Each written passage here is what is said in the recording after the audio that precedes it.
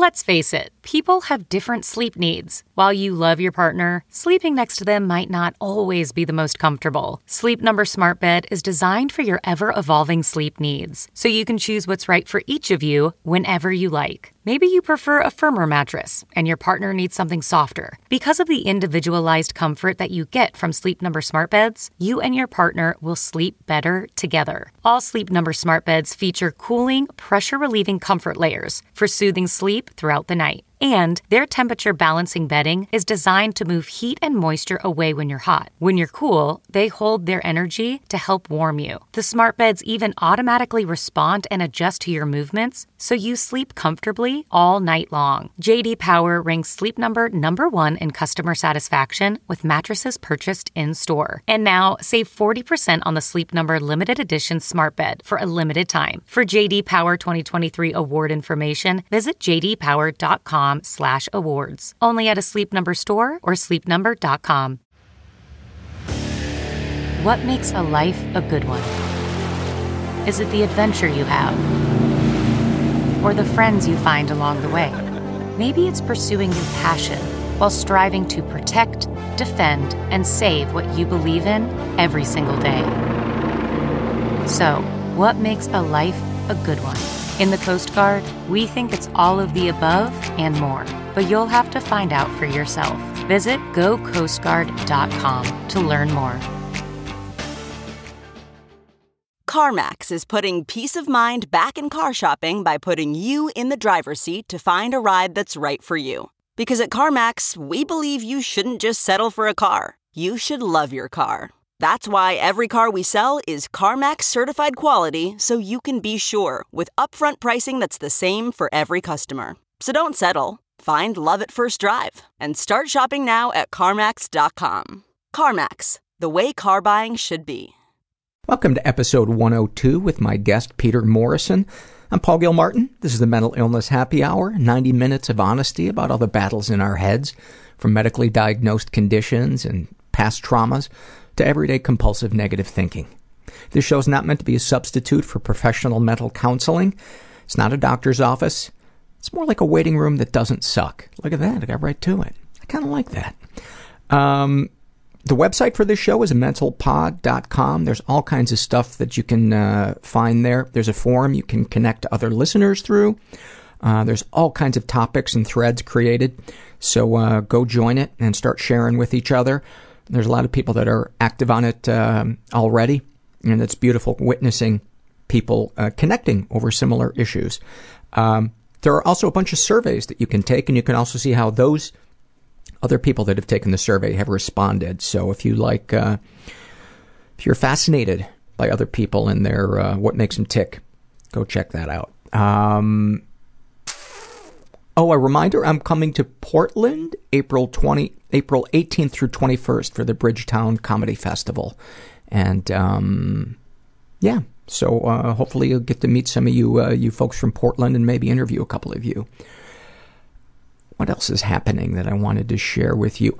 I fired my therapist, which was really kind of hard to do. And I don't know, fired, is that the word? Cut him loose? Gave him a pink slip?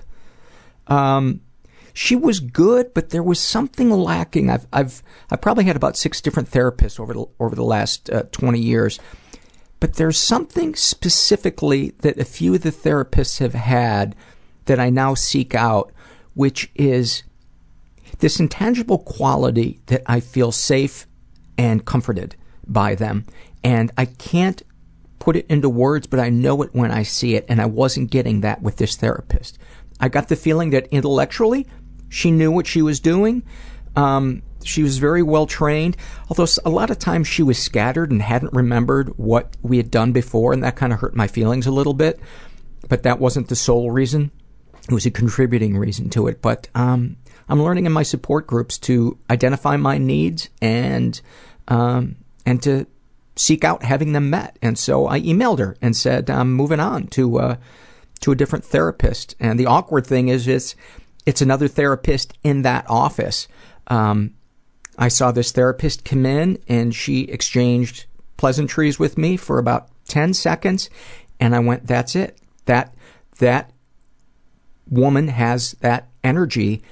I think if I could try to put it into words what it is, it's an energy that they have that I can feel aids in bringing up what is buried inside me, oftentimes a sadness. And I picture myself, I never had the feeling like I wanted to cry in front of the therapist that I let go. It felt like there was still like a wall up. And when I have a therapist that feels, where I feel felt and heard and feel like they're really empathizing with me, not being paid to, it brings up something really deep in me, and it can be really productive in therapy. And so I had my first session with that new therapist, and it did not disappoint. I think it's going to be very productive, and I'm happy I did it. But it was hard. It was really hard. The other thing that I've been doing, which is God, I hope it works, is I've been doing transcranial magnetic stimulation, which is this new procedure where you go in 5 days a week for an hour or 45 minutes, and they put a big magnet on your head and send pulses, and it feels like a woodpecker with a dull beak poking away at your head for 45 minutes. And it's supposed to increase the blood flow in the area of your brain where you struggle to have feeling. And basically it's a machine for those of us who feel dead inside. So I'm hoping that works, because my depression has been creeping back in. So I'll keep you guys posted on how that goes. One of the surveys I put up was rate your top 10 episodes from 2012. And so these are, as voted by you, the listeners, counting down from number 10 to number 1, your favorite episodes of 2012. Number 10 was Policeman Andy. Number 9 was Lori Kilmartin. Number 8 was Dave Holmes. Number 7, Steve Agee. Number 6, Carrie Kenny Silver. Number 5, Nada Ray Fenoyan. Number 4, Rob Delaney. Number 3, Chris Hardwick. Number 2, the second episode with Dr. Jessica Zucker. And your favorite episode of 2012 was the first episode with Dr. Jessica Zucker.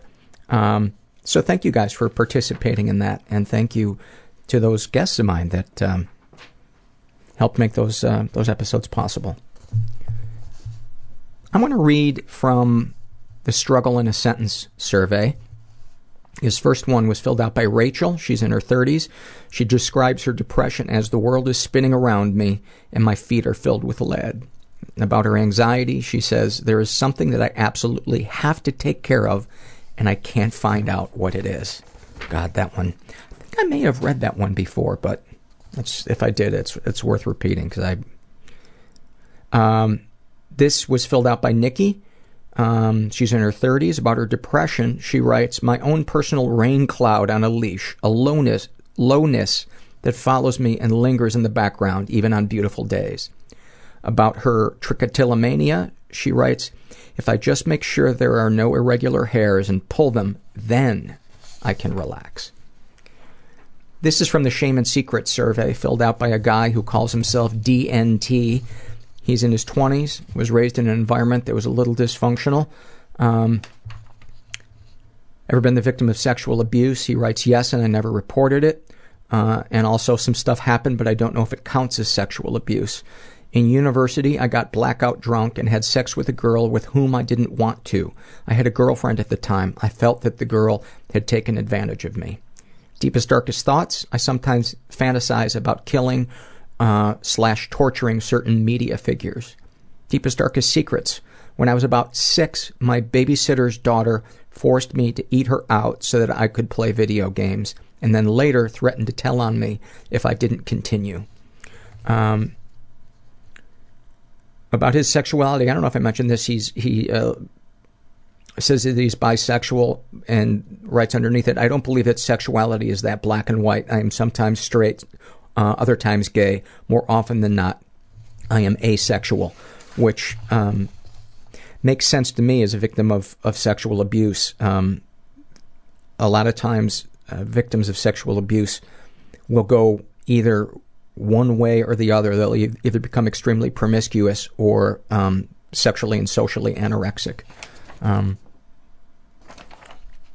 Sexual fantasies most powerful to you? He writes, I'm a sexual recluse. I fear intimacy. I'm disgusted by the fluids and hate feeling vulnerable. I imagine that this stems from the sexual experiences of my past. Still, I am drawn towards fellatio, an act that I was forced into at a very young age. Would you ever consider telling a partner or close friend? He writes, I would not, because I fear that I would come across as damaged. Do these secrets and thoughts generate any particular feelings towards yourself? He writes, I feel weak. Well, DNT, I'm sending you a big hug, buddy. You're not alone. You are not alone. This is from the Body Shame survey, filled out by Harold, who is a transgender female to male, bisexual, in his 20s. And he writes, I hate my thin arms. I feel like they give away how feminine I am. I hate my chest, especially because my nipples are too large, and I'm afraid that if I can ever afford male chest surgery, it will look fucked up because of them. I hate my cunt, but not really. I hate that I'm supposed to hate it, supposed to apologize for it or lie about it when being a dude with a cunt is actually kind of fucking awesome. If I could magically replace it with a dick, I might, but it would still be a tough decision. I like my chest hair and the hair on my legs and torso in general. It's especially awesome because I haven't started testosterone supplements yet. I'm just a naturally hairy guy. I could even grow a douchey neck beard if I wanted to. And even if it's too feminine sometimes, I think my face is pretty cute. When I thought I was supposed to be a woman, I thought I was ugly and like a goblin. But as a man, I actually stack up pretty well. Thank you for that, Harold. This is also from that same survey, and this was filled out by a woman named Fiona, who's in her 50s. She's straight, and what do you dislike about your body and why? And she writes, what do you like or dislike about your body and why? She writes, as a woman of a, quote, certain age, I find that I am far more comfortable with my body than when I was 30 years younger. I was a natural beauty, but very uncomfortable with all the attention, having been abused as a child in the past as the pretty one. While I have aged, of course, face less taut, a few wrinkles, graying hair, I'm actually healthier now than ever from exercising, eating right, etc. And the health and ability to be comfortable with how my body feels and what it can do, from giving birth to hugging the dying to moving my own furniture, makes the looks part less important. As someone who was so neurotic and insecure about my looks and why others liked me at one time, I just wanted to say, it does get better with age. You begin to appreciate the life you have. That's so beautiful. Thank you for that. And before we go to Peter's interview, I just have one more survey I wanted to read, and this is from the Happy Moments survey, filled out by Ricky, who's a male, and he's in his 20s. And his happy moment, he writes, my dad had been an alcoholic for the first 12 years of my life. It was all I knew about him. I learned to accept his condition and the pain that came with dealing with it. In July of 1999, I was a 12-year-old, insecure child that just wanted a normal relationship with his father. I had such a hard time going to my father's house, my parents were divorced at age 3, that I would beg my mom to tell him I was sick. But in that month, everything changed. He wanted to pick me up. He had good news, he said. He asked me, do you notice anything different about me?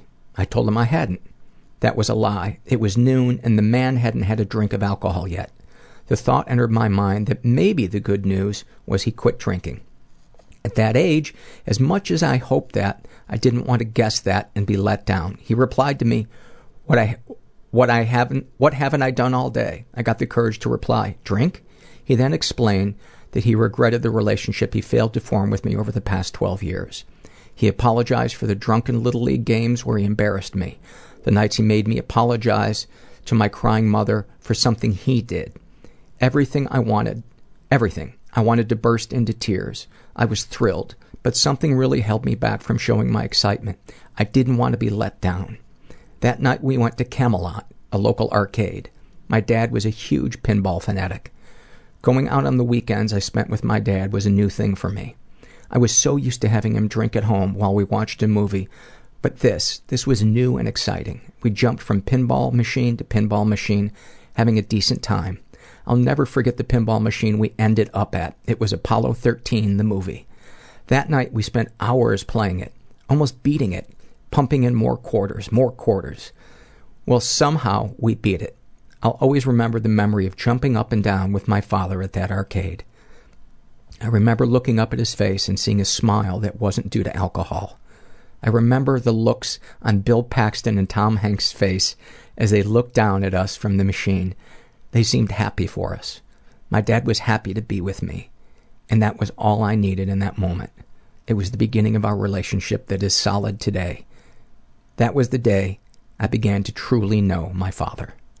Every human being has weird thoughts going through their head.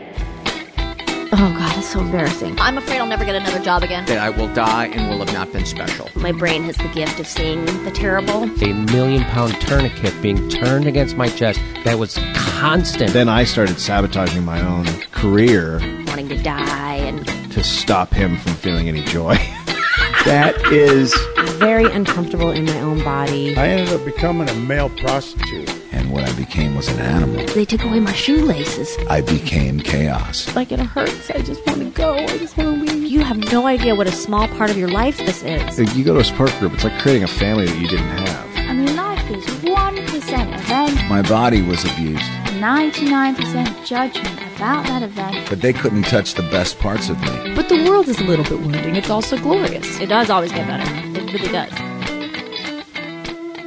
I'm here with my friend Peter Morrison, who I've known for probably 3 years, 2-3 years, something like that. And Peter seems like longer. It seems like 10 years, in a good way. Okay.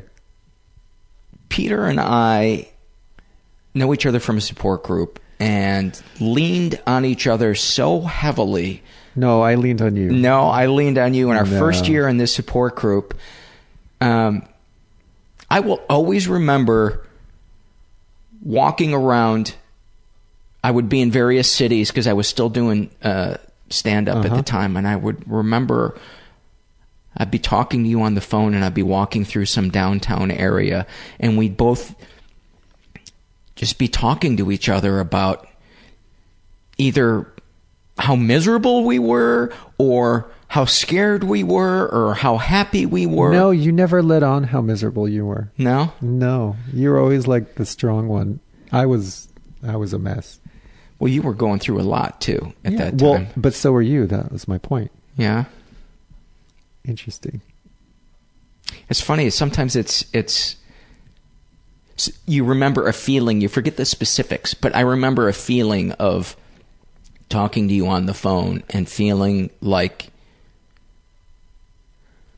I was meant to be talking to you at that moment and that would take like my fear away. I loved you from the first time I talked to you.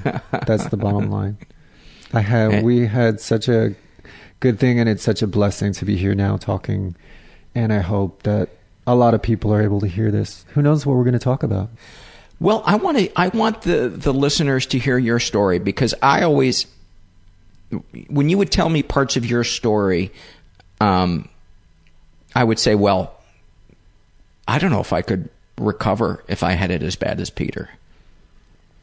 Let's talk about it. And I want to caveat that by saying that I'm really grateful to God that I don't have to identify myself as my story anymore, because I agree a lot went down, but I even to this moment have to just be aware of how I'm talking about it. Because when you grow up when God gives you challenges in your life, it's easy to get lost in the challenge instead of the purpose of the challenge. And I was so addicted to, when I met you, just talking and being in the challenge, allowing the discussion of it to affect me emotionally and make me feel like a good person or I'd done or accomplished something. And I really didn't feel any of that. It was just through the talking about it. So I'm just sitting here grateful before we start, reminded that, God has a lot more for me than just what I've been through. Yeah. To those, I know we have a lot of listeners. Hello, listeners. That are atheists and I would ask you to put your differences aside and hang with this episode. You may not have the same beliefs that Peter does or that I do, but Peter's story is worth hearing. And the reason I preface that is because I know some people get turned off when people talk about God, especially when people who've lived through something difficult talk about God, because then they think, well, you're a fool. How can you think that there's a God when that happened to you? And I'll tell you, thank you. I just want to tell all of you that I, more than anyone, was a non-believer. Okay, this is a very recent thing. And unbeknownst to me, I'll be very clear, I am a Christian. I do believe in God and Jesus and the Holy Spirit. That's very important for me to say because that's where I'm coming from. But that was not always the case. In fact, if you told me that I would be looking at the Bible as my one and only salvation, Jesus and the Holy Spirit, calling on the Holy Spirit 100 or 200 times a day in the heat of the moment when I need him most, I would tell you you're effing crazy. No, I'm actually the one to talk to if you are an atheist, because at heart I'm still in shock that I have this amount of adherence to Christian principles. But and I'll be very clear, you know, there were many times in my life where religious people tried to get me to see things the way they wanted me to see them. And there was I used to profess, you know, I'm a complete non-joiner. I still am to a large degree. You know, I don't like to join groups and group sports and group talk and group outings and definitely not group religion. So it's fitting that we start talking about this because I think it's really important. I think it's important, you know, I know the only way that I got to where I am, and mind you, the only reason I like to talk about the religious side is because of the amount of joy that it brings me. The only way I got here is by being allowed to find my own way and by being drawn to people who let me find my own sense of a power greater than myself. I will say this, and to all of you, I absolutely know for a fact that until you are able to surrender to something greater than yourself, there can be no true happiness and no true healing. There can't. And I say that with all due respect in the most non-denominational sense. Mm-hmm. I'm not saying religious, I'm not calling it anything, but until one understands the process of how to surrender to something greater than themselves, which means you have to come to some terms and definition for yourself of what that greater thing is. Would a Costco membership fall under that category? I guess, although I have to be wary only. Although, no, in all seriousness, I have to be wary. And it's funny because I'm writing a paper on this very subject right now. Materialism is a dangerous higher power. So that's the understatement of the century. Yeah. The understatement of the century. It's just one of them, actually. Yeah. So with that preface put in place, I want the listener to know that the object of this episode is to try to convert anybody, but to just tell you one person's story, one person's what they've been through and where they're at right now. Before we started rolling, you said, "Tell me what you were talking about, where you just came from." Oh, I just came back yesterday from visiting families of origin, because I have quite a few people I haven't seen anywhere from 15 to 25 years. And does that include your parents? It does, all of them. I saw all 4 sets of them. And four sets being adopted, birth, surrogate, and step. Oh, wow. Plus assorted, estranged business associates and friends that I'd not seen in forever long. And it was funny, with some of them, there were actually rumors that I had died. And it's surreal when you have people who you were so close to looking at you in shock. They literally thought you were dead. But that was just such a testament to... And I told them flat out, I said I was very much dead, you know. But just to have people who are supposed to be close to you and who you've been estranged from, by choice, I have to say, look at you in shock that you're alive, just is a testament to how far apart we've become. Where are you from originally? Originally, I grew up in New York. City or state? Long Island. Born in Bronxville or something like that. Grew up on Long Island, although I call it doing time. I don't call it growing up. You don't grow up on Long Island. You do time.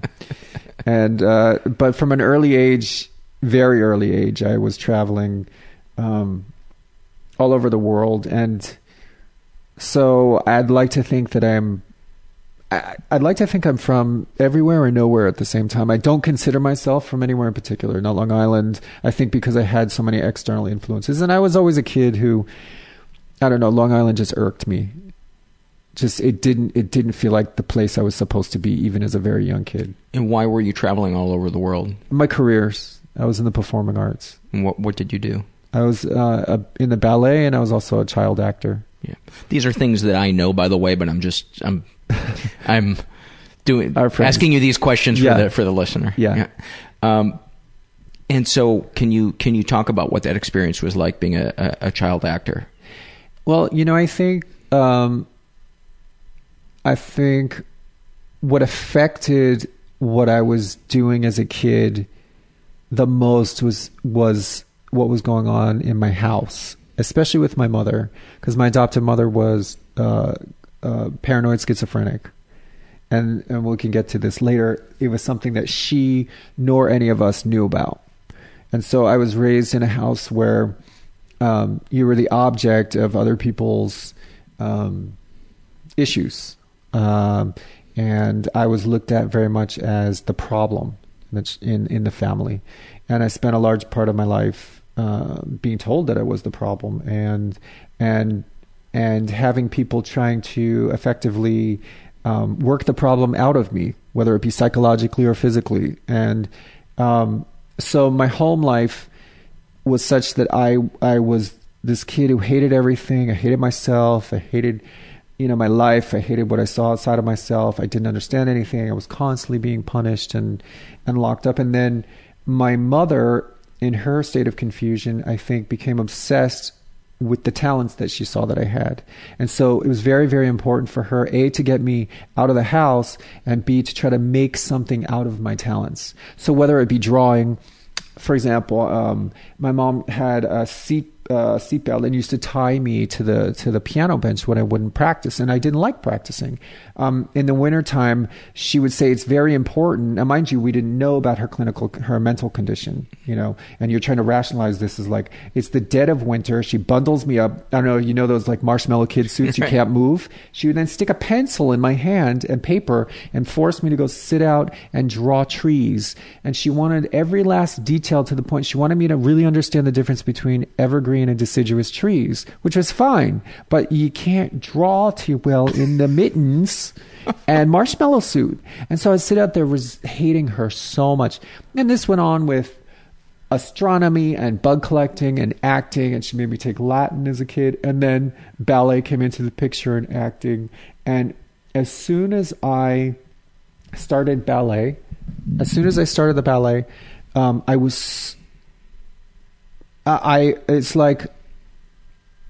it's like I was always looking for an escape. I was always looking to get out of this house. I was looking to get out of her clutches and her insanity and my father and my brothers and all that. And the first day I went to the ballet class, I knew I had found a new mother in the director, and I was 7 years old. And I'll never forget that the first time I danced, it was only about one thing, and that was to impress this lady who I had now dubbed in my head my new mom. My mom was standing at the door. I was nauseated with her watching me. There was something about me opening up and revealing something about myself that was real and deep and vulnerable that I would never, ever allow. And in front of your mom? Yes. In front of my mother, yes. Particularly in front of my mother. So it's an interesting dichotomy, trying to dance completely closed-hearted, but trying to impress and overachieve and overcompensate at the same time. And you were trying to hold that side of yourself from your mother seeing, but you wanted to show the rest of this to the dance teacher. Well, I think what I didn't realize, correct, I guess, from an external sense, but in all actuality, what I was doing, I was incapable of opening my heart, truly, because of what I was going through as a child. So while I thought I could be happy and open it with other people outside of the house, it wasn't possible. But yeah, so very quickly, my life became about, getting away from this family and the people who would become my surrogate parents were foreigners and very strong-willed. We call them furners. Furners? Furners. From where do you call them? Here in the valley? I didn't know that. No, they were very wealthy, and they were everything the opposite of my mom. The problem became very quickly that there was a triangulation going on. I was very confused because now my mother became obsessed with my careers, but if I were punished, the one thing that she would take away were my lessons, which incited such rage in these directors who then would turn my parents, particularly my mother, into the bad guys. And I became the brunt of all this. And my mother, in her way, made me feel like these people were bad. And so I was so confused because everybody was pushing for me so much, but at the same time, knocking each other down. And I was a little kid. And I'll be honest, I hated performing from the first day I ever did it. I just went back to the theater because I had to meet my surrogate parents, these directors, at the theater where they're putting on a production. And so it was surreal. Out of all the days of the year, they're having a show that night. And I walk in after 22 years. And they're in the audience in dress rehearsal, and everybody's on the stage. And that was the stage that I danced for the first time in my life when I was 8 years old. And I found myself standing there, spellbound, remembering how much I hated that very first show, being in front of that audience. I couldn't stand it. I absolutely hated it, and how poignant it is that I would continue for so many decades after that, pushing and pushing and pushing myself to succeed and achieve, and never listening. And I think that's really important. That's something I would want to convey to your listeners is, the one thing I was never able to do is to listen to that very small part of me, because I didn't have that very small part of me accessible. I only had rage and, extreme emotions. I had no quietness, quietude within me. But standing there after 22, 23 years, actually, no, it'd be 35 years, it was poignant to realize, wow, I didn't like to do it. You never listened to that part of yourself that had dread about it. I thought you were supposed to do what you hated the most because I was so addicted and only knew the walking of the tightrope through life. And I'll say, I'm 42 now. I still have that. I wake up with the dread. I wake up on the tightrope between the Twin Towers. Well, no, bad analogy. But I wake up on Have you seen that documentary, by the way, of the guy walking on the tightrope between... Philippe Petit. I used to work with him. Really? Yeah. He's fantastic. We used to do parties, segue. We used to do parties, and his whole thing, he would set up his thing inside the party venue and walk across all the tables, which is almost more death-defying than seeing him do it way up high, because he's like 6 feet over people eating their dinner. Wow. And he'd take food and wine and drink. Yeah, amazing. If you haven't seen the documentary, it's called Man on a Wire. And right? Isn't that what it's called? Yeah. And it's amazing. It's about so much more than a guy walking on a wire between two buildings without a net. It's this guy was born that it was like, that is how I need to express myself. I will stop at nothing to achieve this. It was pretty amazing. But getting back to what you were talking about, before we go any further, can you explain the surrogate parents? Were those your adoptive parents, or was that different? So I was adopted. My birth parents gave me up when I was about 1, and I lived in a boarding home until then. And And then I was adopted by these two people, the ones who with the insanity in the household, and that's who I grew up with, Long Island, yeah. And then my adopted mother killed herself when I was about 12, not knowing her condition or anything. This was the paranoid schizophrenic. Yeah, both my parents were raging alcoholics. My mother was addicted to everything under the sun in terms of pills. My adopted father, after her death, got on with his life, so he basically left. We still had the house there, but he was never there. And so at 12 years old, I was like, wow, we're free, because here the insanity stopped. So, and he ended up getting remarried to my stepmother's, which brought in a whole step family. In the meantime, I went to live with my directors, who I would live with for about 6 or 7 years. So I consider them my surrogate parents. I see. And then later on, I would come to find my birth parents, my mother and my father, a biological sister, and all that.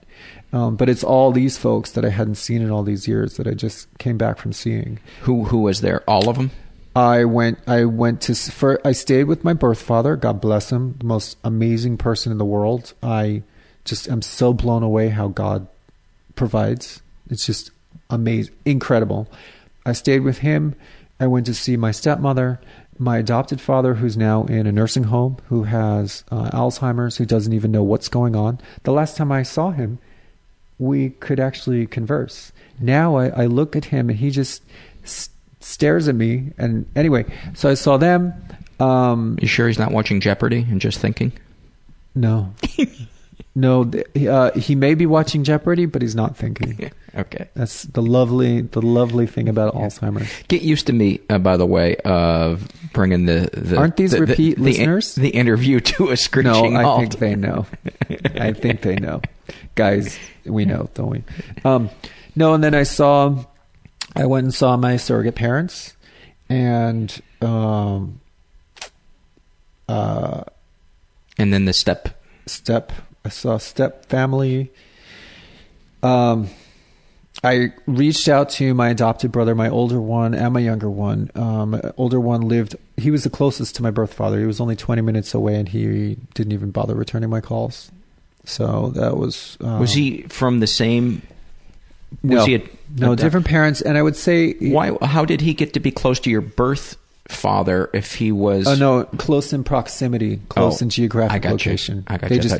Meaning to say that it would have been the easiest to see him. The other people I was trekking 3 hours, onto Long Island from upstate and all this stuff.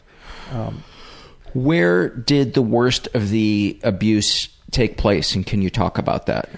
Where in turn, what do you mean? With which people and at what ages? Well... I would say probably the most destructive was with my adopted parents. I wouldn't say it was.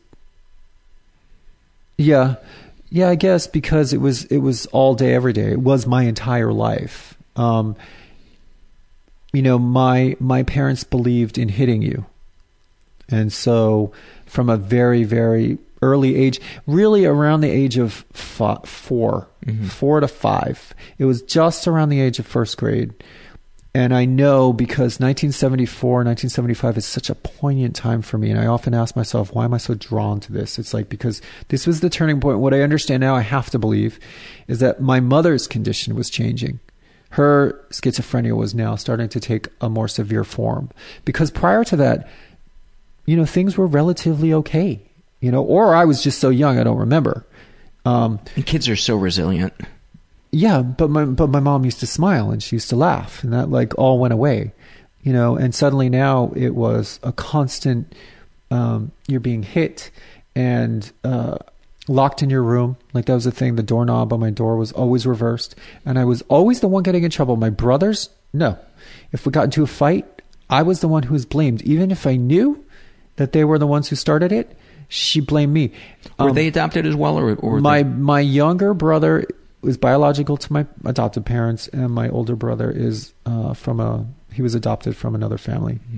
Was there favoritism towards any sibling? Well, that's what I'm saying. I would suppose I always felt there was, because I only saw me getting in trouble. I only saw me getting hit. And when I got hit, it was a family affair. You know, it was my brother going to get me so that my parents could hit me. It was my father running after me and dragging me back to the house so my mother and my father could hit me and sit on top of me and hit me. It was always about me getting in trouble. And I was a feisty one. They would sit on top of you and hit you? Yeah.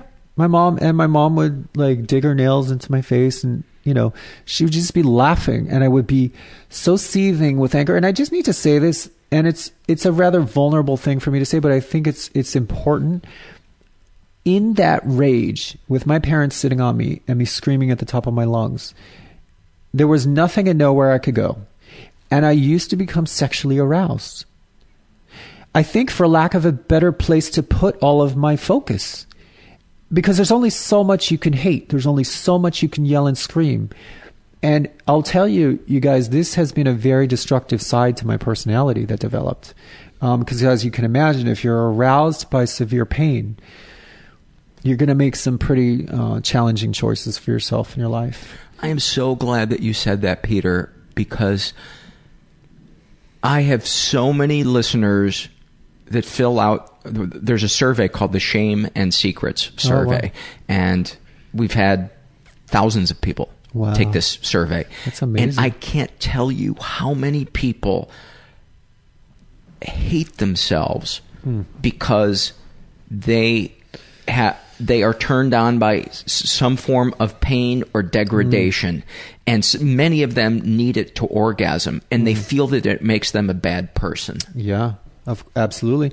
And I would say from my own sense, from a spiritual perspective, it's going against my spirit to do things like that. Absolutely, it's going to bring me shame. I understand this now. But it doesn't mean you're a bad person. No. It's just an unhealthy way of dealing with an emotion. No, what's amazing, Paul, for the longest time, I didn't think there was anything wrong with my upbringing. I really didn't. And I didn't feel like I was just trying to suppress or avoid anything.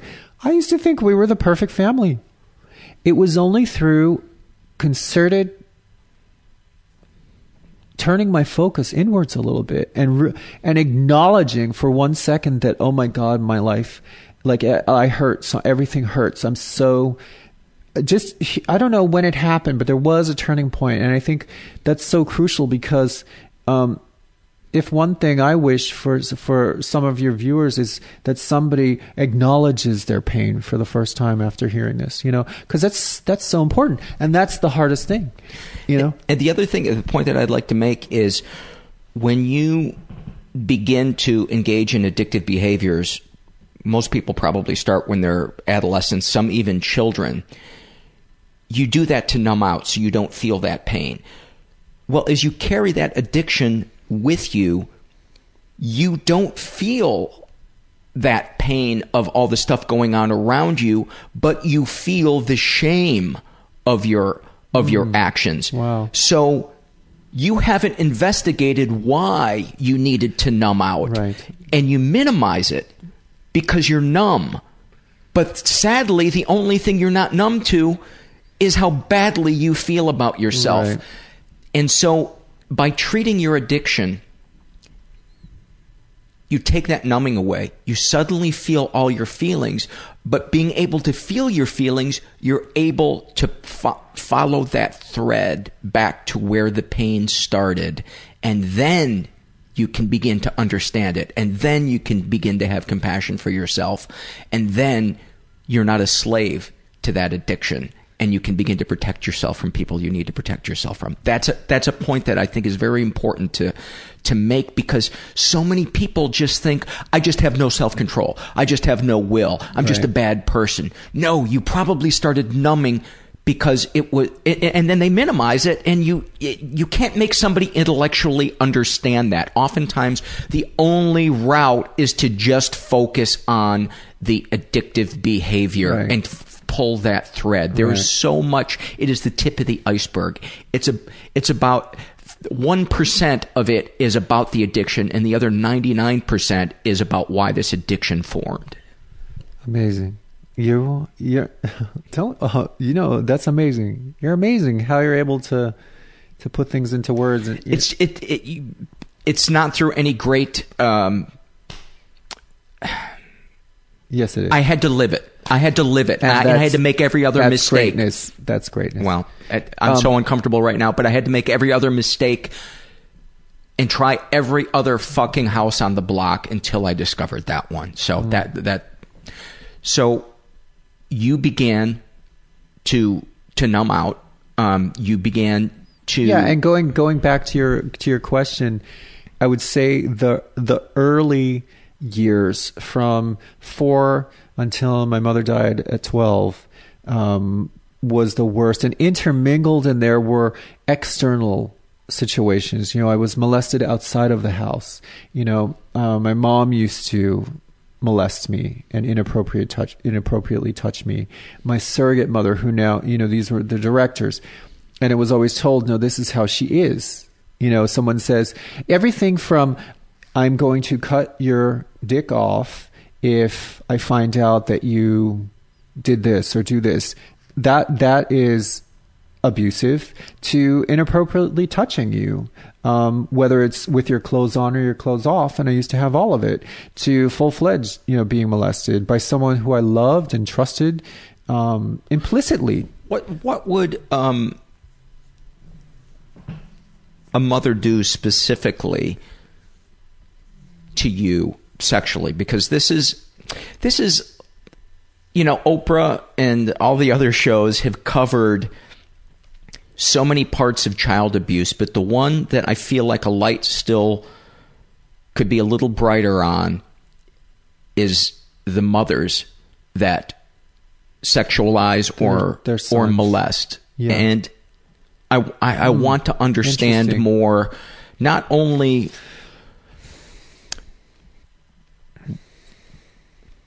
I understand they do it because they're sick. I want to try to understand the ways that they abuse their access to children, because I think as the nurturer and having more physical contact and more access to their children's bodies, I want to begin to document the ways in which they abuse that trust, because they do it to not only boys but also to girls. I get a lot of girls, women that email me whose mothers were way too interested in their period, and spooned with them while one of them masturbated, and I mean, the list goes on and on. Can you talk specifically about what they did, if you're comfortable? Yeah, absolutely.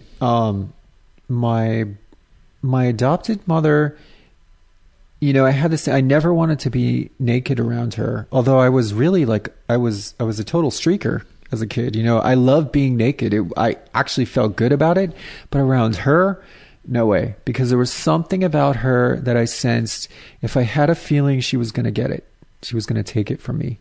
And so, I had all these kinds of feelings. And so if I walked past her with just a t-shirt on, and we're talking, 4 or 5 years old, 3, 4, 5, as early as I can recall, she would call me over to her, and she was always checking me. She was always checking me under the guise of, am I growing up yet? Well, I'm like 4 or 5 years old. And so she would have to pull my shirt up and look at my genitals and make me stand in front of her. And she'd have to explain to me, oh, well, let's see, are you getting bigger? And I don't think she meant aroused bigger. I think she meant more mature. So of course that made me feel horrible.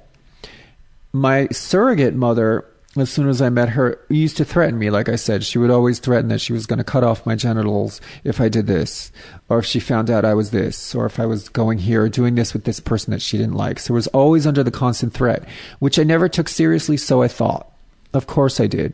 What it did is it cut me off from my lower region, because as long as you don't have any feeling down there, who cares if she's going to cut it off? But she always used to grab me. And it would always be under the guise of let's make a joke. And it used to actually make me laugh, of course, because I kind of had to. Because for me, if I didn't go along with it, where did I have to go back to? What was I going to go back to?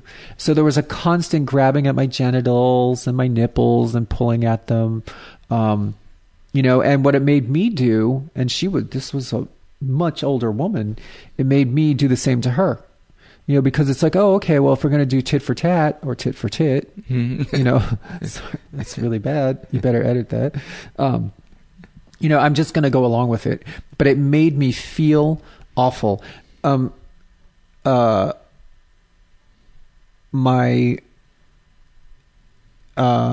know, so being naked around my mother was a mixed message, because she would also have me bare bottom spanked.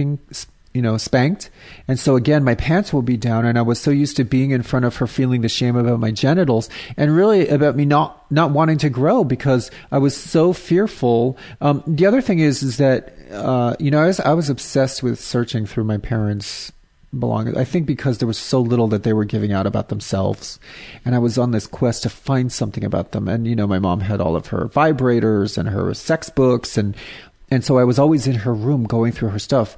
I can say I was very early on addicted to that. And the shame that brought me, because on some level, even as a young kid, I mean, I knew there was something sexual. You know, when you see all these things that vibrate and they look like penises in her nightstand on her side of the bed, I knew it wasn't my father's.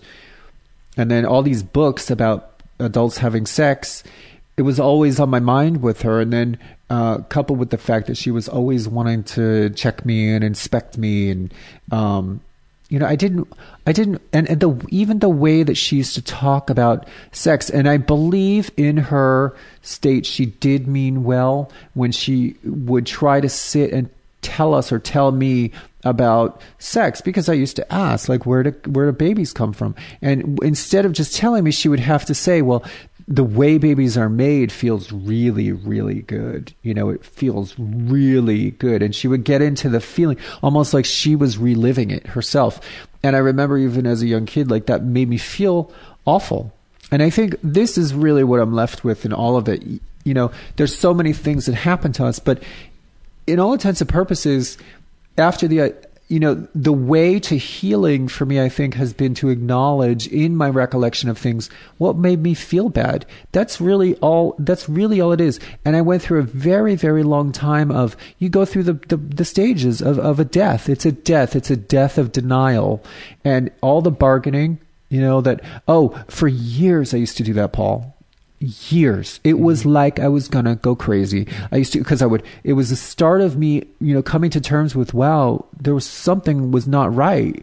And years I would be on the bus or like outside doing something, and this dialogue in my head would be like, she did it, but no, she didn't. Did it make me feel this way? Oh, see, no, it didn't. And it was like these people in my head. I got an erection that one time. Well, then I'd be at the supermarket, and it would be going and going. And what I realize now is, no, the way to it is to go, well, how did it make me feel?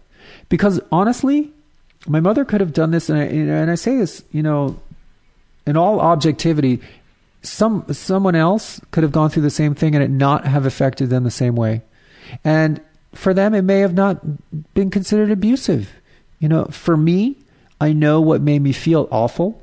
I know what made me feel tons of shame and tons of guilt. And going back to your point before, I think, you know, I think one of the most liberating and terrifying times in the healing process for me was finally starting to say, no, my mother did this to me, or my father did this to me.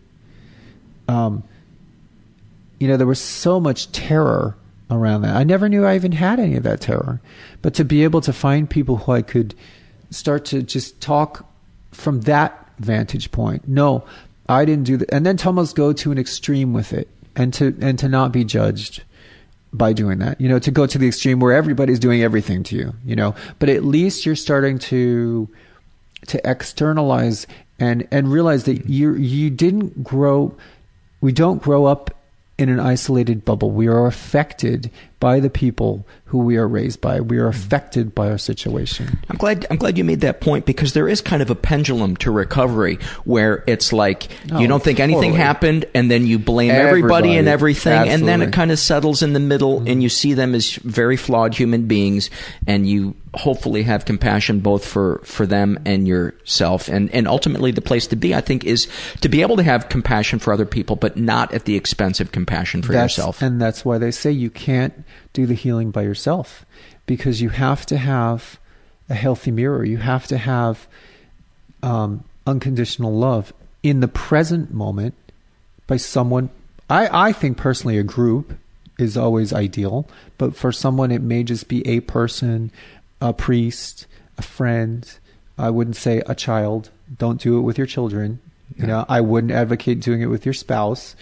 A family member, someone that you can trust, who you can start to talk to, who's going to mirror back to you in the present that you're okay, you know, that you're safe. I think that's so important. And I think what is good about support groups too is there's no strings attached. They don't have anything to gain from the relationship. And so when you feel like a relationship between you and I, you know, when I feel that love coming from you and that compassion coming from you, I don't know, there's something really, really nice about it when it's a room full of people that have no reason to lie to you and they're telling you you're lovable. Why don't we talk about that a little bit? Because I think it's almost ironic, you know, because yes, it does feel really good, doesn't it? The love, it's amazing. But at the same time, when you're addicted to not that, to the opposite of that, to isolating and doing things. What do we find? You know, what do we witness with people in our different groups and stuff that come in and out? You know, I think it goes without saying. It's, you know, when you are raised to believe that you are worth nothing, when the voice in your head, the strongest voice in your head, is telling you that you are a piece of shit and that you don't matter and that you might as well be dead. All the love in the world, you know, the better the feeling, the worse it's going to make you feel, because, you know, you're mirroring back to it that you're not the one that should be feeling that. And so you're fighting. Yeah, you're fighting energy. It's really, instead of allowing it in, you're trying to deflect all of these certain qualities of energy, but then, you know, the lower vibration, the hate, shame, and guilt, and anger, and all that, you're more than welcoming of all that, you know. So, I know for me, I think one of the biggest things, especially when I first started allowing other people in to help me heal, was the whole, you know, the other shoe's gonna drop. Right. You know, it's like, great, you know, you have a great night, you've connected, you know, you're in the moment, you discuss some really heavy duty stuff, and you go home. And you wake up the next morning and you're like, oh my effing God, what did I do? Like, how could I have talked about that? Because, you know, you're reliving the whole thing over. It's and you've made yourself vulnerable. Exactly. You know, they say, like, from a biological standpoint, all cells are doing, and I believe this from a health standpoint, because physical health plays into all of this stuff.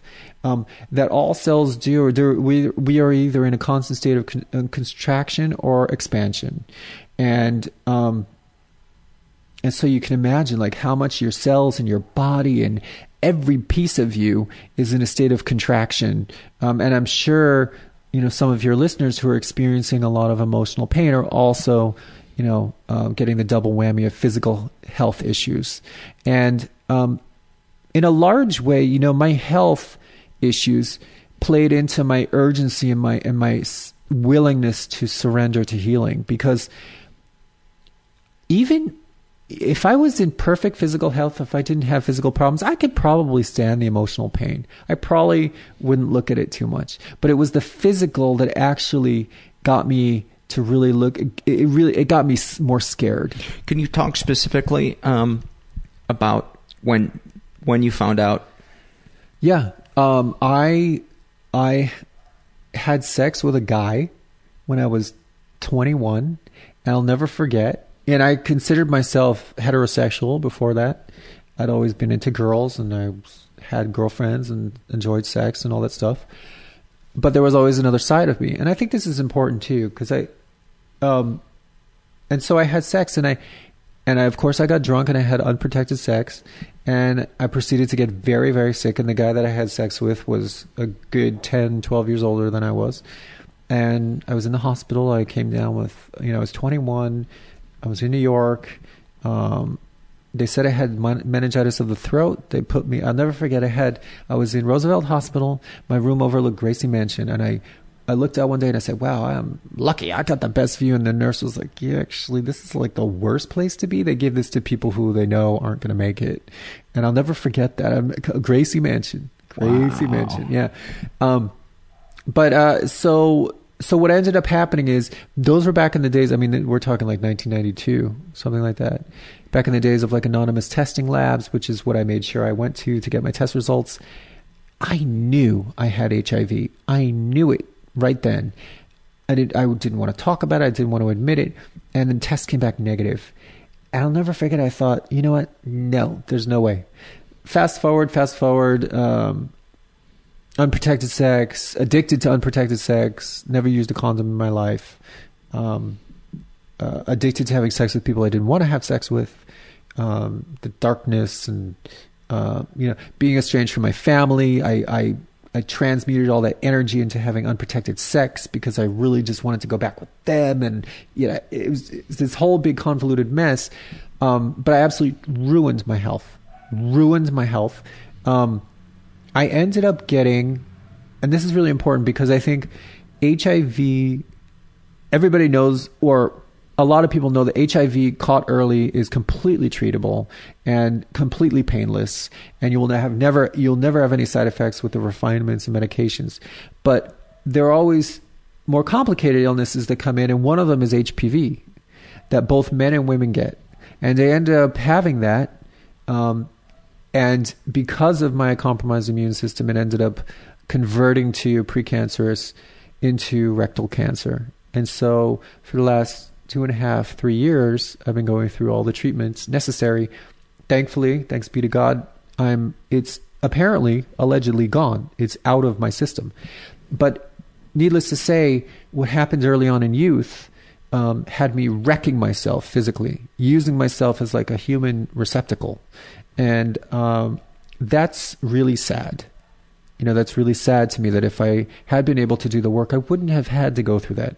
I believe everything is as it's supposed to be, but honestly, the amount of physical... That's a hard one to put on that side of the ledger. I'll give you a laundry list of the illnesses. So maybe, if some of your listeners are going through some serious medical things, they'll know that like they don't have to be alone with it. And so when my T cells dropped, I think I got HIV in 1993. In 1998 into 99 is when I started to see the effects of low to no T cells. I was getting my blood counts. I was going to doctors every 3 months, and they were all saying, they started from. I have a question. Yeah. Going back to when you were in the Gracie, looking over Gracie Mansion, they did an HIV test and it came back negative. Correct. So obviously some type of mistake was made? I believe. When did you finally get a test that 98. showed? Okay, so 98. That's when you knew you were HIV positive. Yes. But you even kind of felt... Oh, I knew. I knew before that. Okay. And ironically, years later, I had fallen out of touch with this guy, and I was somewhere, and as God works, these people were sitting in the waiting room of a doctor in New York City, and someone said the name of this guy. He had a unique name, and I knew. I turned around and I said, "Do you mean so-and-so?" And they said, "Well, yeah." And I said, "What about him?" I said, "Oh, did you hear?" And I just had that sinking feeling. This was the guy that I had unprotected sex with that first time. They said, "Oh, yeah, he's about to die. He has AIDS." And I was like, what? I was sitting in the doctor, some random doctor, and these people were sitting, and they gave me his phone number, and I was able to actually speak to him right before he passed away. And of course, my thing was, because he knew, that's my point. He knew when we were together that he had full-blown AIDS. And so, of course, he had dementia and the whole 9 yards. He didn't even know what was going on. But I was like, okay, if you knew, why didn't you say something? Did you then ever have unprotected sex after getting the positive test? Okay. So you did the exact same thing you were pissed at him for. Exactly. Yes, I even gave someone HIV who found out that he was HIV positive. I can't prove for sure because he was sleeping with a lot of other people. I want to just say that I did. I will take the blame for that. I need to, Can I say one way or the other for sure? No.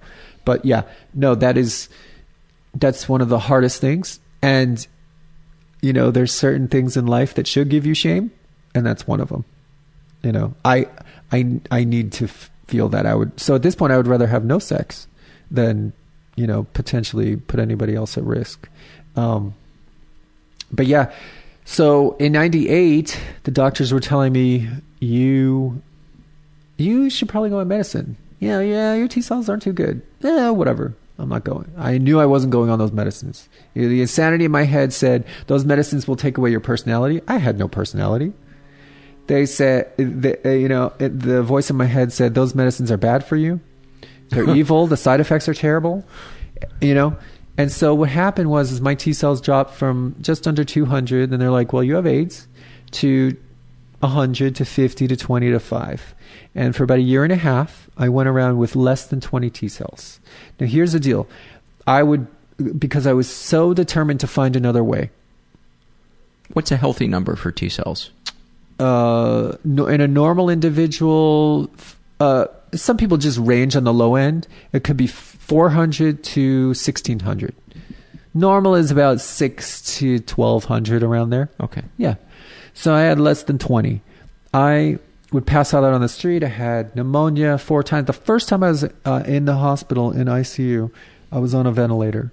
And that was the first time I had my outer body experience, because I woke up in ICU. I had passed out on the street. Someone had taken me to the emergency room. I woke up in ICU. All these machines were going.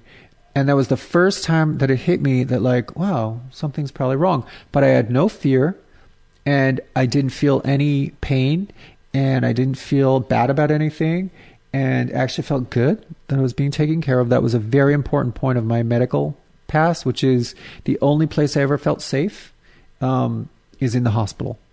Because there was no one to take care of me. There was no one looking after me. There was no one saying, no, we want you to stay. We're going to be, good to you. It's okay. You can stay no matter what you've done or what's gone on.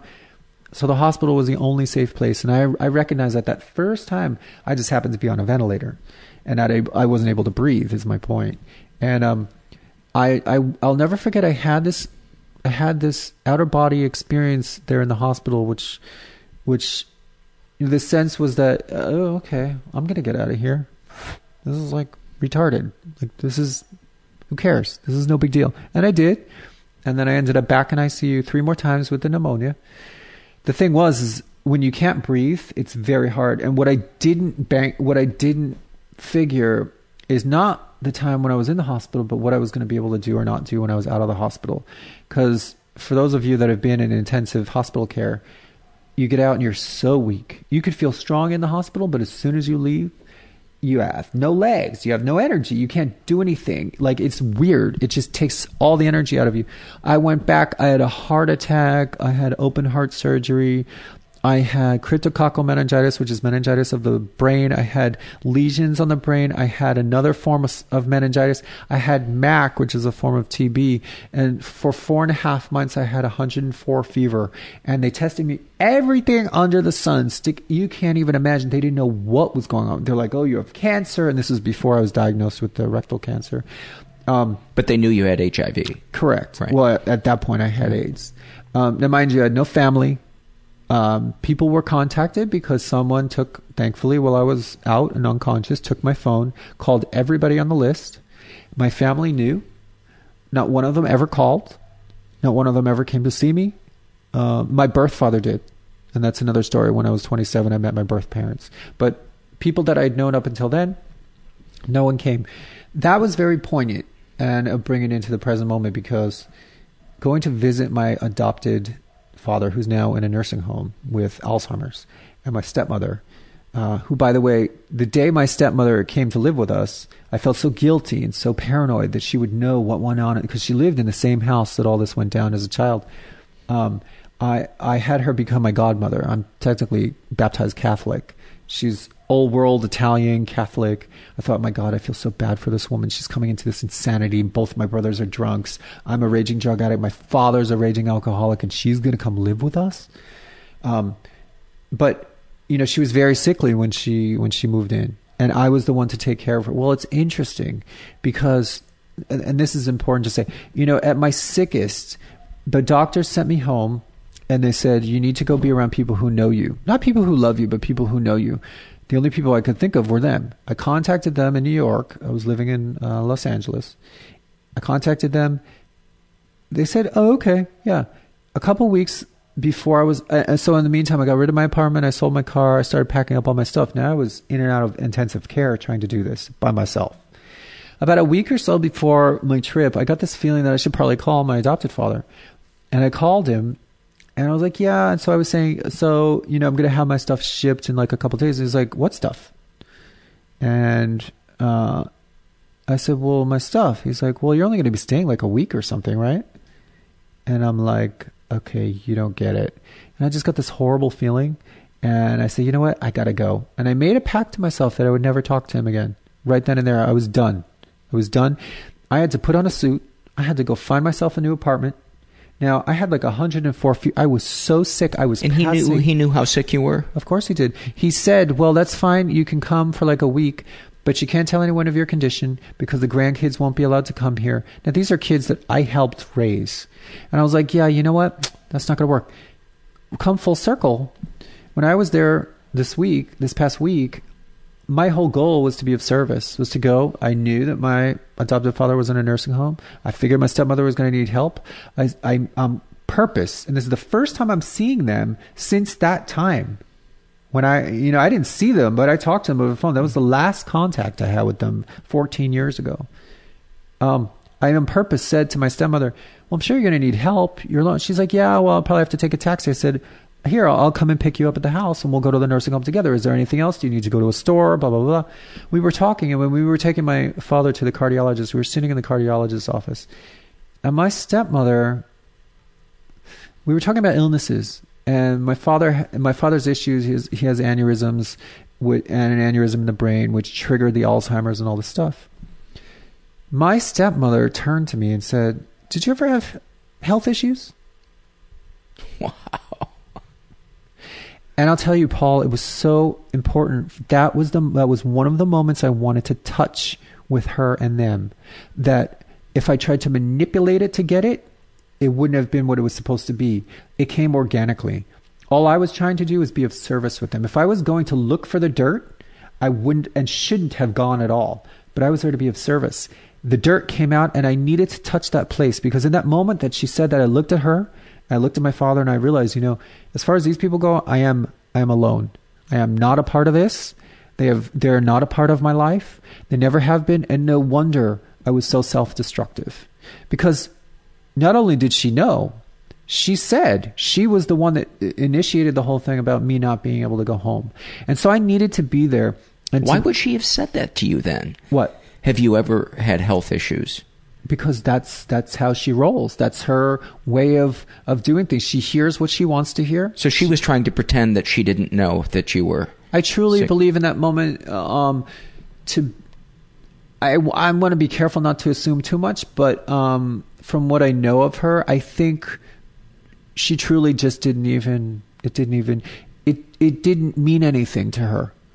And that's the point. That, certain things in life need to mean things to us, and for her, me being that sick didn't even go that deep, to the point where she wouldn't remember, because if it were important to her, she would remember it. I truly believe she doesn't even remember, because it just didn't even matter. She's so consumed with her own stuff.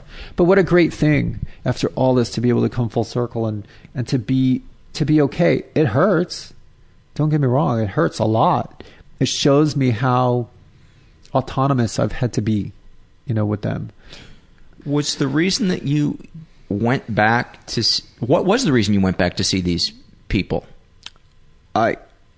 to put closure to a lot of fantasy. I've worked through a lot of stuff, but what I hadn't done is been able to actually have the conversation with them, to know what it was to stand in front of them and not feel like a piece of shit. I've never known what it is to not feel like shit around them, any of them, you know? And so, you know, for me, it was, I prayed a lot about it before I went, and I said to the Holy Spirit, I was like, you know what? Glorify yourself through me on this trip. If it's not meant to be, then you show me, you give me a sign. You give me a sign. And the next day in the mail, I thought it was a joke, was a plane ticket, a free plane ticket to anywhere in the United States. Really? A free plane ticket. And I called up Southwest Airlines and I said, I have this thing. They're like, yeah, sir. I'm like, because I said to the Holy Spirit, I said, you give me a tangible sign, because I can't keep going back and forth. If this is the right thing, if it's not the right thing. The next day in the mail, I got the thing that looked like junk mail. And I never look at junk mail. I actually called them because I was thinking, all right, well, if this is free, then, and it was. Wow. Yeah. So the reason is that I felt I was being guided to go back there. That was the main reason. And because you weren't going there out of guilt. No, I felt like because I was being guided to go there, then I had to show up and be of service to honor the guidance that I felt like I was getting, you know, or being given. And so what that meant, everything kind of then rolled and fit into place. Well, if I'm being guided to go there, that means that there's a purpose, which means I have to be of service. And so what does that mean? I had to break it down with each person. What is it going to mean to be of service with this person in this situation? I had to be very, very organized about it, because otherwise I would have been a complete wreck. So for each person, I had a very goal-oriented thing. Okay, this is what I'm going to be like with this person. I had to be. At the same time, I had to just go with no expectations. But I had to be clear, you know. I'm struck as you talk about your relationship with your God and your Christianity. I love it. I'm just struck by the feeling that I wish more Christians took their belief as a form of personal responsibility and less as a sword they wield to feel morally superior over other people. I know. Well, the number one thing that, you know, Jesus said was, don't judge. The only one you're allowed to judge is yourself. It's very easy to get on a high horse, because I was thinking about this the other day, you know, I have a very strong sense of something greater than myself. And because that sense kind of allows me to feel this sense of empowerment, it makes me feel entitled to talk about that empowerment. And because so many of the other people who are religious talk in the we or the you, I mean, I know every time I hear you, I justifiably am allowed to detach from what that person is about to discuss, because that you is not about me, that you is about them. The hardest thing about, you know, this source of greater than myself is to own it, and to talk from the I, and to talk from the experience. I think that's one thing that religion in general lacks so much of when you hear people talking about religion, or people preachers, is that they don't talk from their experience. You know, own it. Own your experience. And therein lies, I think, the issue with a lot of religious folks, is that they're not really feeling it. They don't have the experience. There is no experience. And so if it's one goal that I really want to, you know, achieve in my life is sharing my experience of what it is to be a religious person, you know. And hopefully maybe I can impart some of that experience, have it be experiential for me and the other person that I'm talking to. Not just talking about my experience, but have us come together and experience it together, maybe. You know, that would be a really good thing for me. I almost wish sometimes that the people who are quote unquote really religious, but their actions don't seem to be very spiritual, I almost wish that they would go through a period of not believing at all, so that they could come back to it from a place where it's integrated into their life, and it's not this separate thing that's about dressing up and going someplace on Sunday and fitting in with everybody. You know, we look at through the ages. What do we respond to in people? We respond to their strength, but we respond to their strength through the difficulties that they go through. You know, there's some stuff going on in the news right now, and thankfully I see the media trying a little bit to focus on the heroes and the strength. I wish we could do that more in people. I think we're obsessed with the negative, and I don't think that's the point. You know, my question always is, you know, where is God in this situation? And it used to be, where were you, God, in this situation? Now it's, no, my focus needs to be set on finding God in every situation. And there's a difference, you know. It was revelatory for me to realize one day, and it happened just like that. It was one day that I heard something at a meeting, and I realized that I didn't have to try to figure anything out anymore.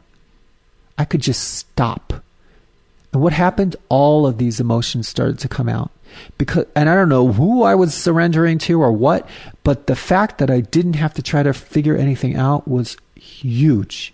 It was such a weight off my shoulders. I'm glad you mentioned that, because I say so many times, the spiritual plane cannot be accessed through the intellectual plane. There is no door. There is no door there. And that's why oftentimes so many of us have to try every other solution in our lives for either our addiction, our sadness, or what something we're struggling with.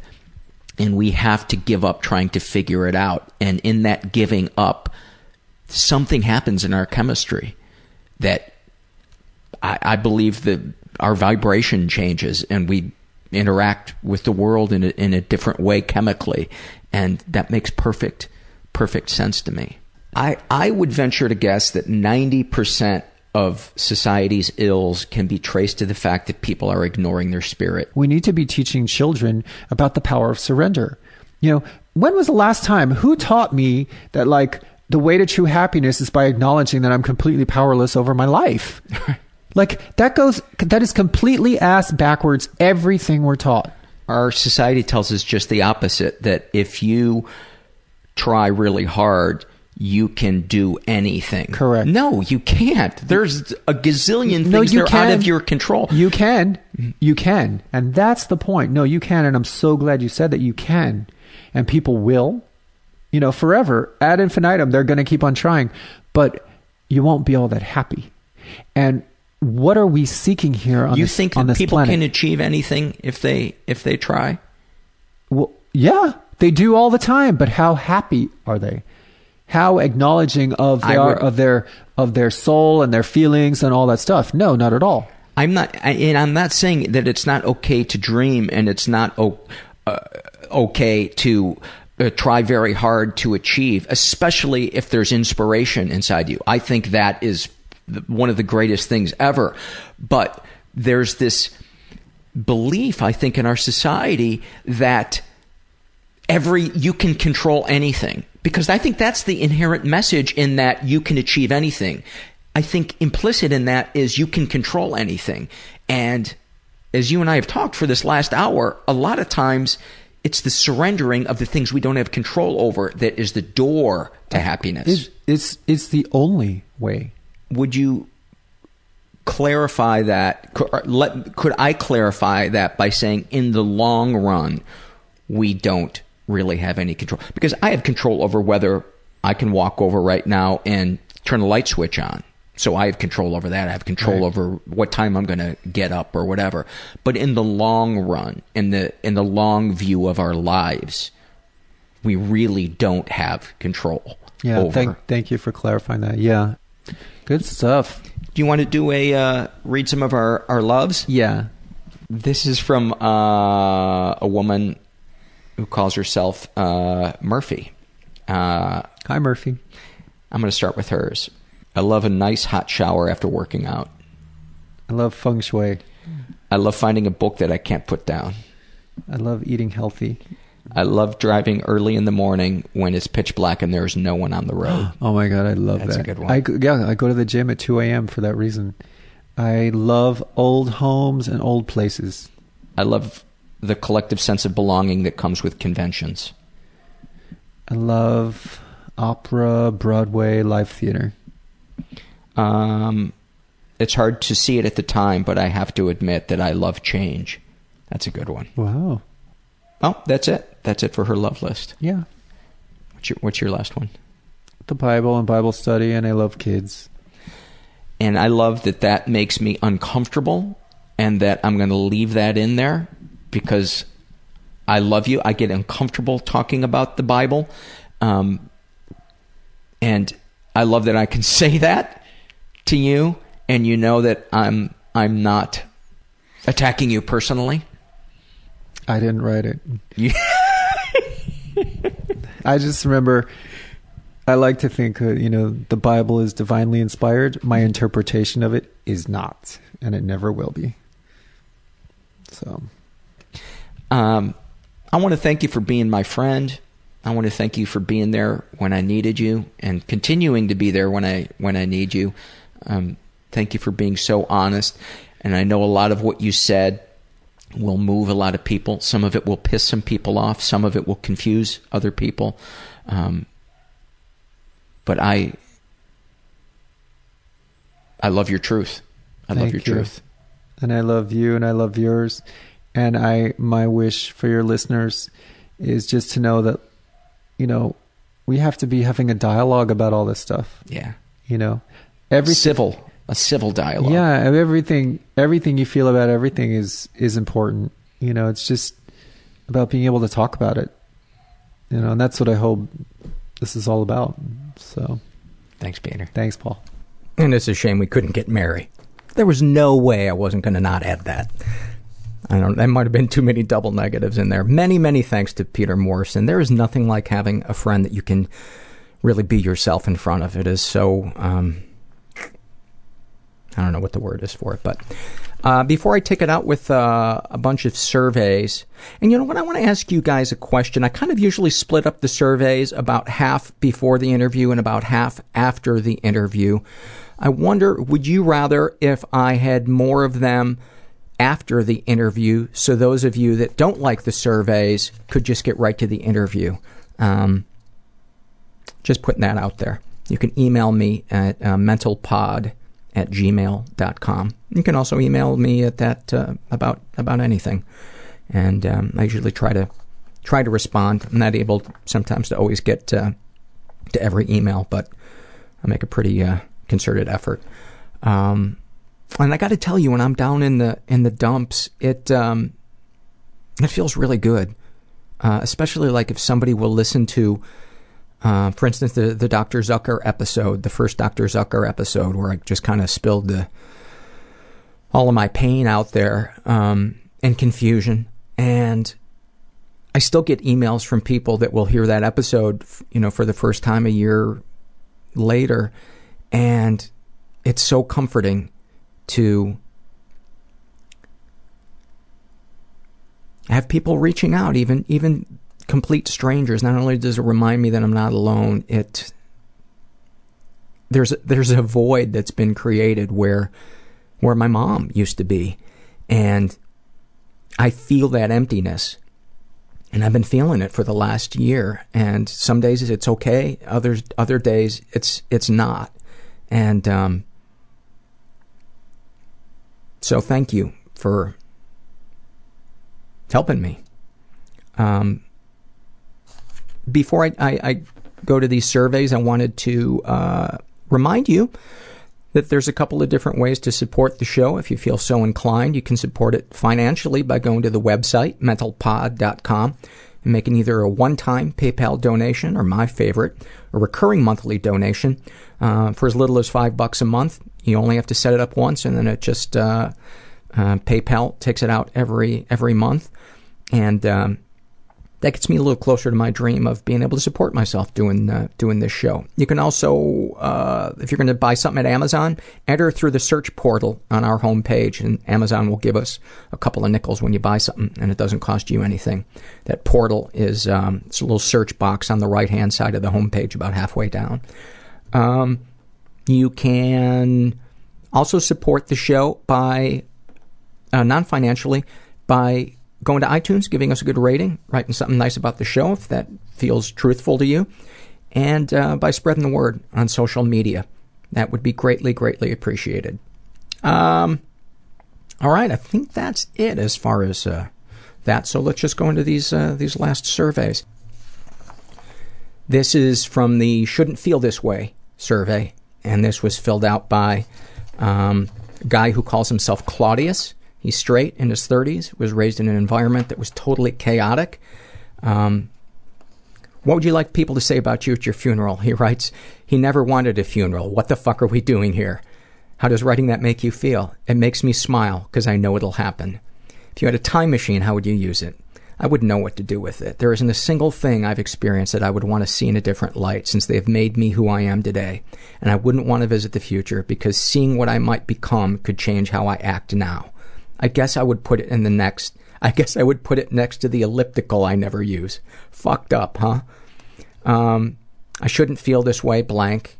He writes, I'm supposed to feel pride that I quit drinking, but I don't. I feel empty and alone. How does writing that make you feel? He writes, pathetic. You think you're abnormal for feeling what you do? He writes, not since I've been listening to the podcast. I hear that others are getting through it all, and I know I can do it too. That makes me feel so good to read that. Would knowing other people feel the same way make you feel better about yourself? He writes, not better, but it makes me more confident that I can overcome it. Thank you for that, Claudius.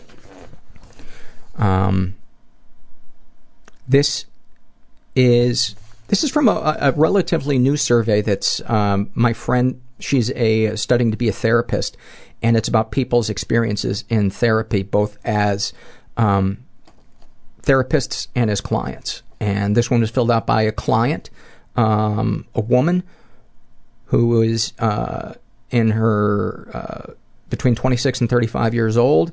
What brought you into therapy? She writes, I had been in an emotionally and verbally abusive marriage, and after the divorce I had extreme anxiety and depression. Describe any fears you had associated with starting therapy. I was afraid my therapist would find out that my anxiety and depression was not necessarily a byproduct of my failed marriage, rather from an accumulation of childhood neglect and being a child of parents who were alcoholics and drug abusers. Of the fears you described, did any of them come true?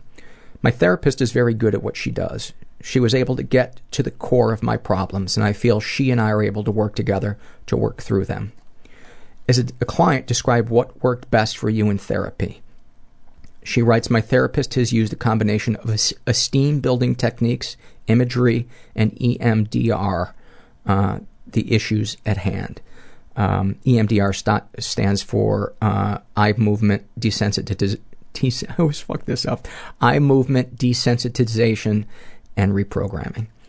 As a client, what were your initial impressions of your therapist? At first, I thought she was a flake. Everything she did seemed very cliche at first. I was very reluctant to respond to her treatment suggestions. I was almost to the point after the second or third session to seek another therapist. I decided to give it one more try, and it was then that we had a breakthrough. Something hit me during a session of EMDR, and when I told her, she said she already knew and was just waiting for me to work through it in my time. She has had my trust ever since. Oh, that's so beautiful. Do you feel that you can be completely honest with your therapist? She writes, at first I withheld a lot of information from my therapist. I only wanted to deal with the issues that stemmed from my dysfunctional marriage. Once she got me to open up about my family, childhood, etc., I realized it too was necessary to work through. Is there anything that you'd like to share with a group of new therapists? She writes, it was the patience and persistence of my therapist that was able to break down the brick wall that kept me from opening up to other people and being able to trust anyone. I totally get that, and I think that goes back to that thing that I look for in a therapist, which is that feeling that you are being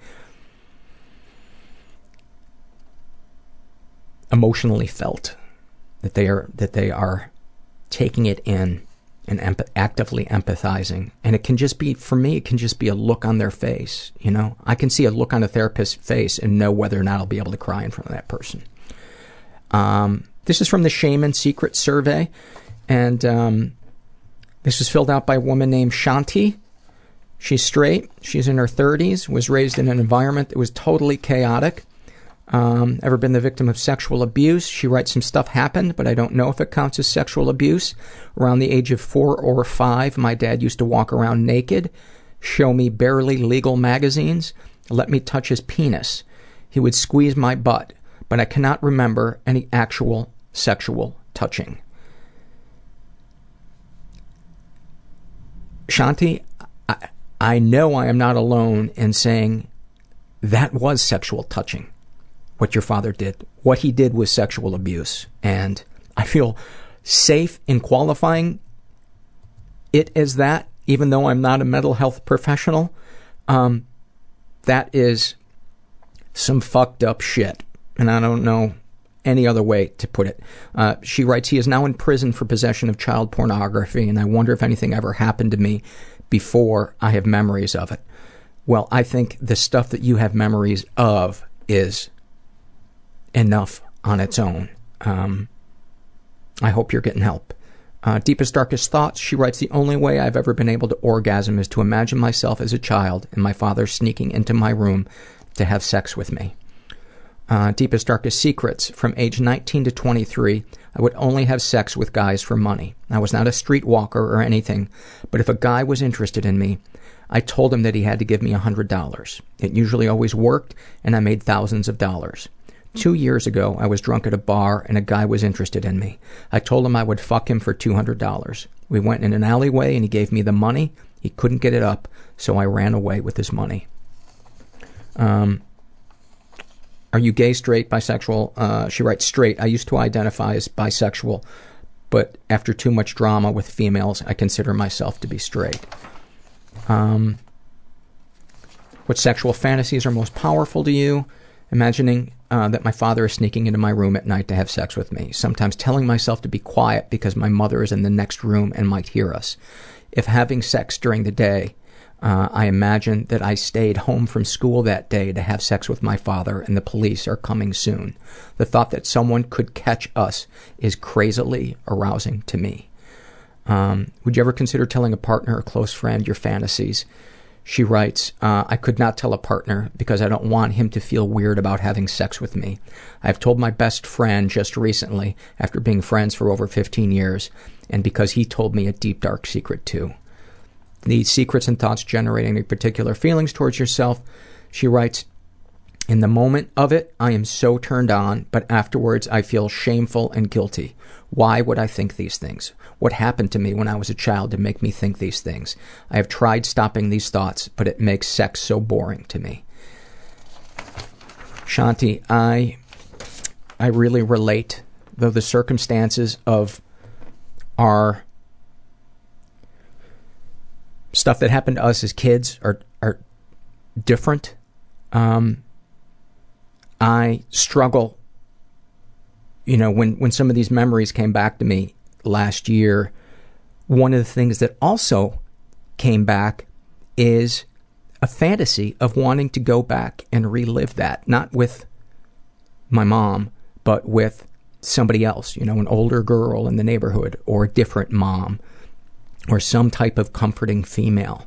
And it's probably the most powerful fantasy that I've been having in the last year. And I'm not beating myself up about it. One of my friends in the support group, I shared it with them, and they said, you didn't put that fantasy there. That was put there. And I know that that's the truth. And if I keep it, and I'm not saying you should go around and telling everybody everything, but holding on to it as a source of shame and personal weakness or failure is, that's just, you're unnecessarily hurting yourself. So I think a therapist will help you work work through what to do that. But I guess I wanted to share that stuff that I have because I didn't have that fantasy until that kind of buried memory resurfaced and I was able to process it. And it was really fucking painful processing that. And I think by us sexualizing it, we take the sting out of it and we give ourselves a sense of control in it, because if we can become physically aroused by it, then we substitute physical arousal for that fucking deep, deep, painful wound that we were used by somebody that was supposed to protect us. So that's my 2 cents. And we're going to wrap it up with this last one. This is from the Happy Moment survey filled out by a woman, calls herself NWB. She's in her 20s, and she writes, a happy moment that I remember vividly happened when I was in my early teens. I was fishing with my family, but I was in my own little world. I had my headphones on and was listening to music. Out of nowhere, I felt a drop of rain, and then another, and as it began to rain, the opening melody of Bittersweet Symphony began to play in my ears, and it felt perfect. That it would rain just as this beautiful, sad song was playing, and I was so happy. Thank you for that, NWB. And thank you guys for being there for me and supporting the show and helping me create this really cool community that it feeds me. It feeds me. And if you're out there and you're feeling stuck, there is hope. There is hope. Don't give up. Sometimes it just means reaching out for help and trying a new way of living. But just know that you are not alone. You are most definitely not alone. And thanks for listening.